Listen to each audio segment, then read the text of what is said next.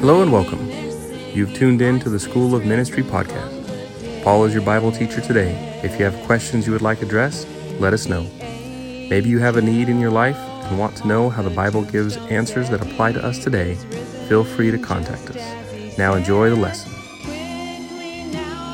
Talking about some difficult passages here in Luke 16. Seems like they're kind of disjointed. I've entitled this now 3 different titles in going through this. First I called it the in-between passages, and then I called it the transition, and finally ended up with calling it the law and the prophets, because that's what the scripture says. So let's read in Luke chapter 16, beginning in verse 14. It says, "Now the Pharisees, who were lovers of money, also heard all these things, and they derided him. And he said to them, 'You are those who justify yourselves before men, but God knows your hearts. For what is highly esteemed among men is an abomination in the sight of God. The law and the prophets were until John. Since that time the kingdom of God has been preached, and everyone is pressing into it. And it is easier for heaven and earth to pass away than for one tittle of the law to fail. Whoever divorces his wife and marries another commits adultery, and whoever marries her who is divorced from her husband commits adultery.'" We're going to stop right there. When we first look at it, it might seem a whole assortment of thoughts, doesn't it? A couple weeks ago, we talked about the unjust servant and that parable that was given. And I shared with you how my son-in-law asked some questions about that, and that really got me going. So I want to share with you some of those things which I've learned, and I think that you're going to see that the scripture is in perfect harmony, perfect flow, and all of the transition here, Jesus has a very exact thing that he is trying to teach. Now, as we began chapter 16, remember he was speaking to the disciples. And he gave the parable of the unjust steward. So I won't review all of that. I love to go back and review, but I won't review all of that. I'll just know that you remember all those different topics. And then we began in verse 14, and it seems that we're going down a very exact road that Jesus is confronting the Pharisees. That's what these passages go through. That's what this is talking about. And Lord willing, if we're still around next week, we'll talk about Lazarus and the rich man. Some say it was a parable. Some say it was an actual story. You'll have to come in next week to find out. We'll look at all of those. It's beautiful in how all of this lays out one with another. The assumption is that conventional wisdom is that religious people are close to God. Isn't that kind of the way we think of things? If you're a religious person, then you've got to be close to the Lord. And religious people are then appreciated by God. Just being religious somehow increases that favor with God. That's kind of the assumption that we often look at or consider. And it makes God, because of that, he likes you more.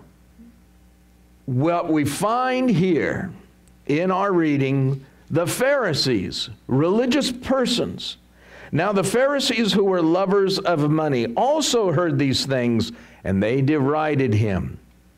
So as we see that, I think we're going to find that those people that reject Jesus Christ as Lord and Savior, there is going to be the greatest, especially for those religious people, there will be the greatest condemnation for them. I don't know if hell has a hotter place for some than others, but I would just say that where they push false religion, they're going to come under greater condemnation.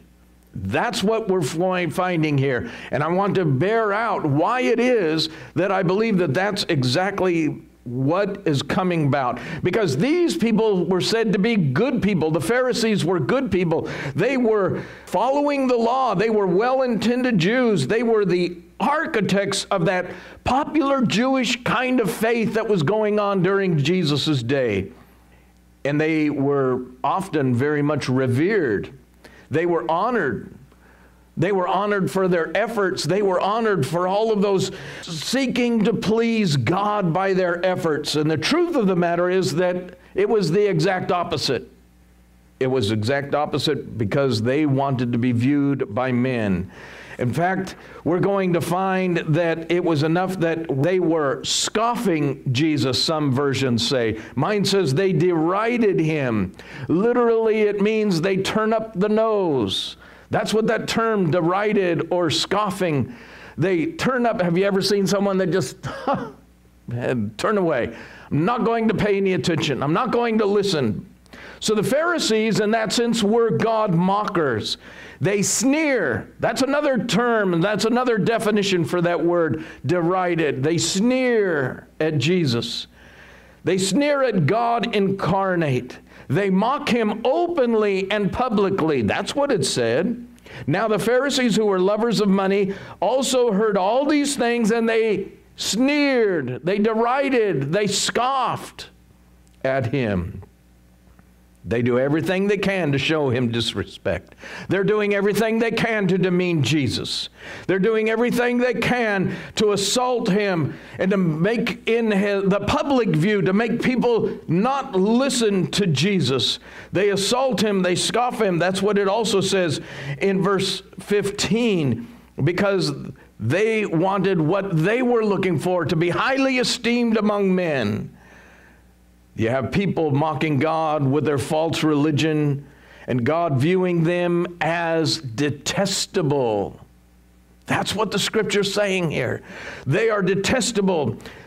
This is a hatred of false religion toward the truth, and the hatred of God toward false religion. Let me tell you, God hates falsehood. God hates false religion. He doesn't hate the people, but he hates what it does. He hates how it draws them away. He loves the people, and I'm going to show you through these verses, it is God in his infinite love and his care that he gives us these verses that seem so disjointed, but we're going to see they are not at all disjointed. Because by their standing, Jesus standing right there, these Jewish leaders mocking God incarnate, he's standing there, he's professing by his own words, by his own works, by the impact. The Jews saw the impact it was having on the sinners. Remember, we went back in chapter 15 and verse 1, I think it was, where he talked about, he began this whole section where now all the tax collectors and the sinners drew near to him to hear him. So Jesus is opening to everyone. And it says then in verse 2 of chapter 15, and the Pharisees and scribes complained, saying, this man receives sinners and eats with them. So he spoke the parable to them. And he began to share the very parables that we've spoken of and looked at. And then it came down to the lost son. There was the lost coin, the lost sheep, and that son with the prodigal son. And so in all of this, those who reject Christ, they forfeit the hope of salvation, because salvation is found in Christ alone. There is no other way. That's something that we're going to draw from these passages. It is our hope and our faith in Jesus Christ and in him alone. There's no other way, because we have all these purveyors of false religion. They're doing their very best. Boy, they've dressed up. They look right. They're doing all of these things to where they're so careful in what they do. But Jesus is going to point out their hypocrisy. He gets right to the point. His words have impact. They've rejected him. Romans 1 says that when a man rejects the truth, when he suppresses the truth in unrighteousness and develops a religion of his own and then thinks himself wise, he is in fact a fool and subject to the wrath of God. That's what we're finding so much, not only here, but we find that in our world around. So we see some destructive components of false religion. I've given those to you in the notes. We've learned much of this already, of course, but people who are false religionists, people who are against the true gospel of Christ, they're outside the kingdom of God. They have corrupt motives. Verse 14 again. Now the Pharisees, who were lovers of money. Enough said. They were lovers of money. In chapter 16, verse 13, remember the story of the unjust servant. And the Lord sums up to his disciples, no servant can serve two masters, for either he will hate the one and love the other, or else he will be loyal to the one and despise the other. You cannot serve God and mammon. Right after that, the Pharisees come up, and what do? Oh, yeah, right. Sure, we're doing what we can. Look at us. We're prosperous. We're doing all of these things, and they deride Christ. So Jesus was teaching, you can't love money and love God. You're going to either love one or the other. But they hated God, the truth, and they loved the money. That's why he said in verse 14, the Pharisees who were lovers of money, you'll either hate one and love the other. And they, in fact, hated God and loved money, and this was always the case in false religion. You'll always see that they aggrandize themselves. They build themselves up. They puff themselves up. You might think, well, God's blessing them. God's doing all these great things, so they must be on God's side. They must be getting all of this blessings. Well, we'll see as we go through. Will this really be the blessing of God? So secondly, we've learned that they're antagonistic to God's demands. And the reason is because they were listening to all of those things that Jesus had said. They had heard about the unjust servant. They had heard everything Christ has said. And it comes back to, well, this man received sinners. They were antagonistic. Everything that Jesus said irritated them. Everything. The evidence is that they were resisting. They did not know God. If they'd known God, they would have honored him. They would have honored his word. They would have looked at their heart. But he, as Jesus said, he who hears my word is the one who believes in the one who sent me. So if you reject the word, you rejected Jesus. That's in fact what he's saying. You reject God. You can't honor God and not honor the Son. If you honor the Son, you honor God. They go hand in hand. I remember having quite a discussion with a man that said, no, I believe in God, but I'm not so sure about his Son. Let me tell you, the scripture is very clear. You cannot honor God without honoring the Son. They go hand in hand. There is no separation. And so the issue is they were dishonoring the Son, they were dishonoring God, and the issue was they did not like what he was teaching. They didn't like it, all of that.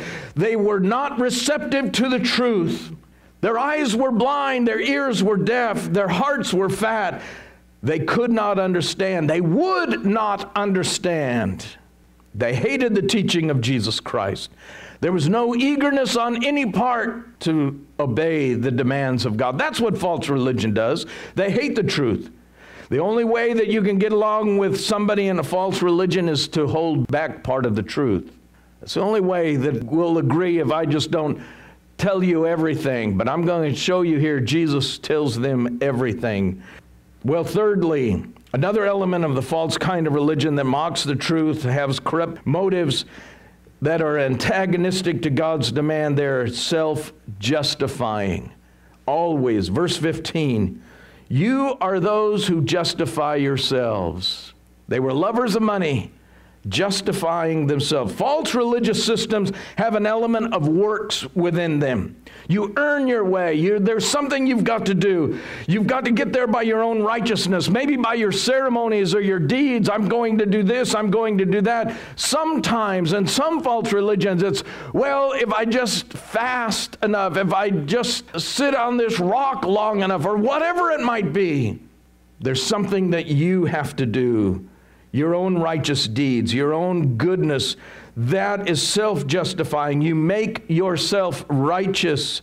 You do what you need to do to become righteous and therefore become acceptable. That's the concept. All false religious systems are systems of self-righteousness, of self-righteous works. Fourthly, what did they do? They were seeking human approval. Isn't that what it says in verse 15? You justify yourselves in the sight of men. That's what they were trying to do. It's all about looking good. It's all about being important in society. It's being thought of as being godly and virtuous, having some kind of a secret knowledge of God in order that I'm elevated, I'm somebody I really know. It's all for human approval. We've got to watch out. Fifthly, because they were evil at heart, because that's what he says also, but God knows your heart. Isn't that what he goes on and he says? But God knows your hearts, for what is highly esteemed among men is an abomination in the sight of God. Being highly esteemed among men. God knows the truth. He knows their hearts. Their motives are corrupt. They're antagonistic to the truth. They're self-justifying for human approval, and God knows it because he knows their very hearts. The heart of people in false religion is detestable. They are known to God. They are known as being corrupt and perverse and sinful, wretched, detestable. They were a stench in the nostrils of God. They may walk around appearing very godly.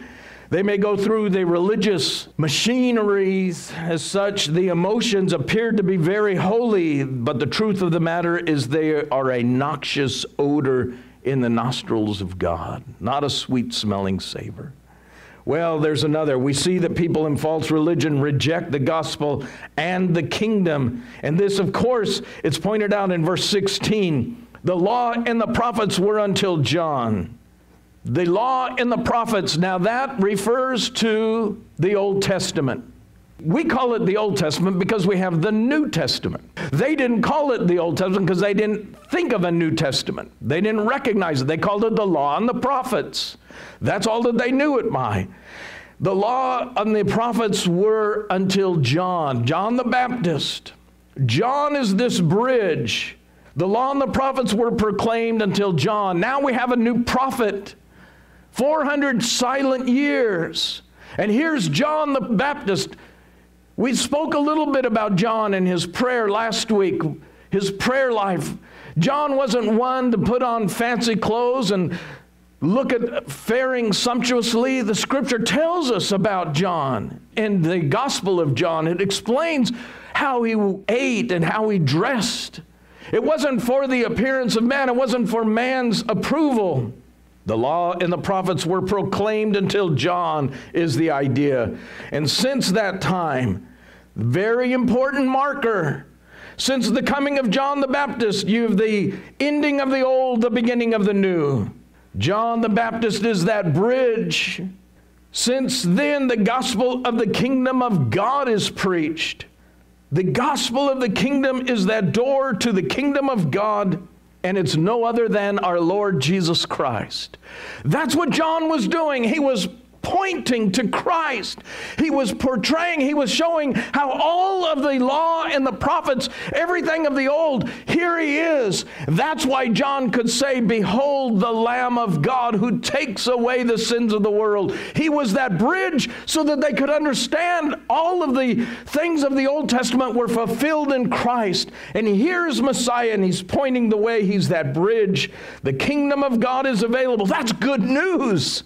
That's very good news. It's open, it's in the way of Christ, and it's in no other way. So acknowledging Jesus as Messiah, when you acknowledge him as Lord and Savior, it's the good news of entering into the kingdom.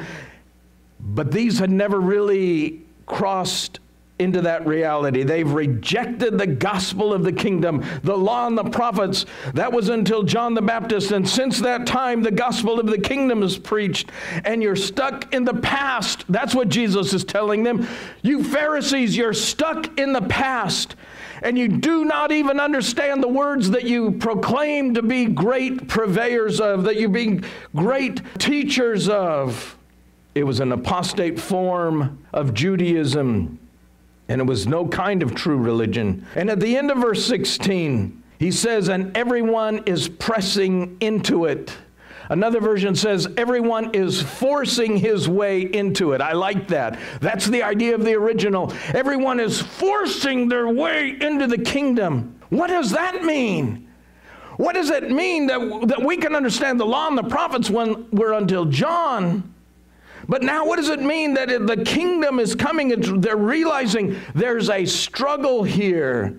It's hard, it's difficult. And I think the way to understand this is Jesus is simply pointing out that the door is open, the gospel of the kingdom of God is being preached, but it takes a magnificent effort to come into that kingdom. How so? This is not just human work, but there are components that involve the human will. I've always said that to get someone saved, you've got to get them lost. I love my little granddaughter. My little granddaughter goes around and she tells people, I want you to go to heaven because you are going to a devil's hell. You're lost. At just 11 years old, she just feels that she doesn't want anybody to go there. So you've got to get people lost before they recognize that they're saved. You see, that's why people are forcing their way into it, because you've got to put down that pride. I know when I was saved, I sat through several invitations holding on to that pew. I wasn't going to walk down that aisle. No, I'm too good. No, I don't want everybody to be looking at me. I'm thinking about everything that might be going on and what are people going to think about me. You see, it involves our human will. We have to submit and recognize when the Holy Spirit is convicting and He's drawing and He's working through His Word. You've got to say, I'm a sinner. These Pharisees had to get down on their faces, kind of like the publican in Luke's gospel. Remember, he would not even lift his face, but he beat his chest. Have mercy on me, a sinner. That's what Jesus is telling these Pharisees. That's what He's telling them. You've got to get down. You've got to recognize it. You've got to crush your pride, your self-will, and bring yourself into total repentance. But they had no interest in this. When the convicting power of the Word of God and the convicting power of His Word, the Holy Spirit, and I'm so sad to hear it's among some of our preachers, it's growing this idea of what I call determinism. That's what theologians call it, determinism. In other words, everything was predetermined. Some call it Calvinism. God determined that He loved you and not you. And if you accept Christ, it must be because you were elect. That is false religion, and it's not true. And this passage, again, just promotes that everyone can come into the kingdom of God, that God loves everyone. He's even taking time to tell the Pharisees, these purveyors of false religion, these ones that are trying to get everybody else to follow their way, a tremendous battle that's going on. That sinful soul that's going to bring a person to recognize that they need repentance. The Pharisees had no interest in reassessing themselves as wretched sinners. And it was kind of this language on the part of Jesus that was so hateful to them. They hated Jesus because of this.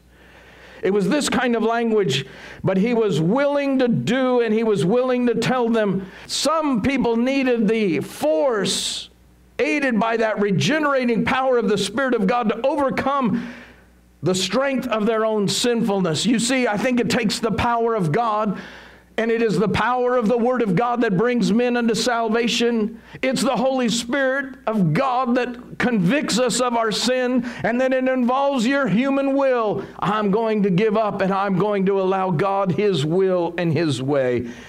Corrupt motives, antagonistic demands of what God's asking. They were self-justifying. The Pharisees were seeking human approval. They were evil at heart and therefore detestable before God, rejectors of the true gospel of salvation in Jesus Christ. Thank you for joining us today, and we hope you enjoyed the message. We trust you have been encouraged, challenged, or generally built up spiritually. If this lesson has sparked questions, or perhaps you have questions on a different topic, let us know. Our information is given on the website, or you can reach us at sclofministry@gmail.com. We look forward to hearing from you. The angel upon the tombstone said, "He is risen just as he said. Quickly now go tell his disciples that Jesus Christ is no longer dead."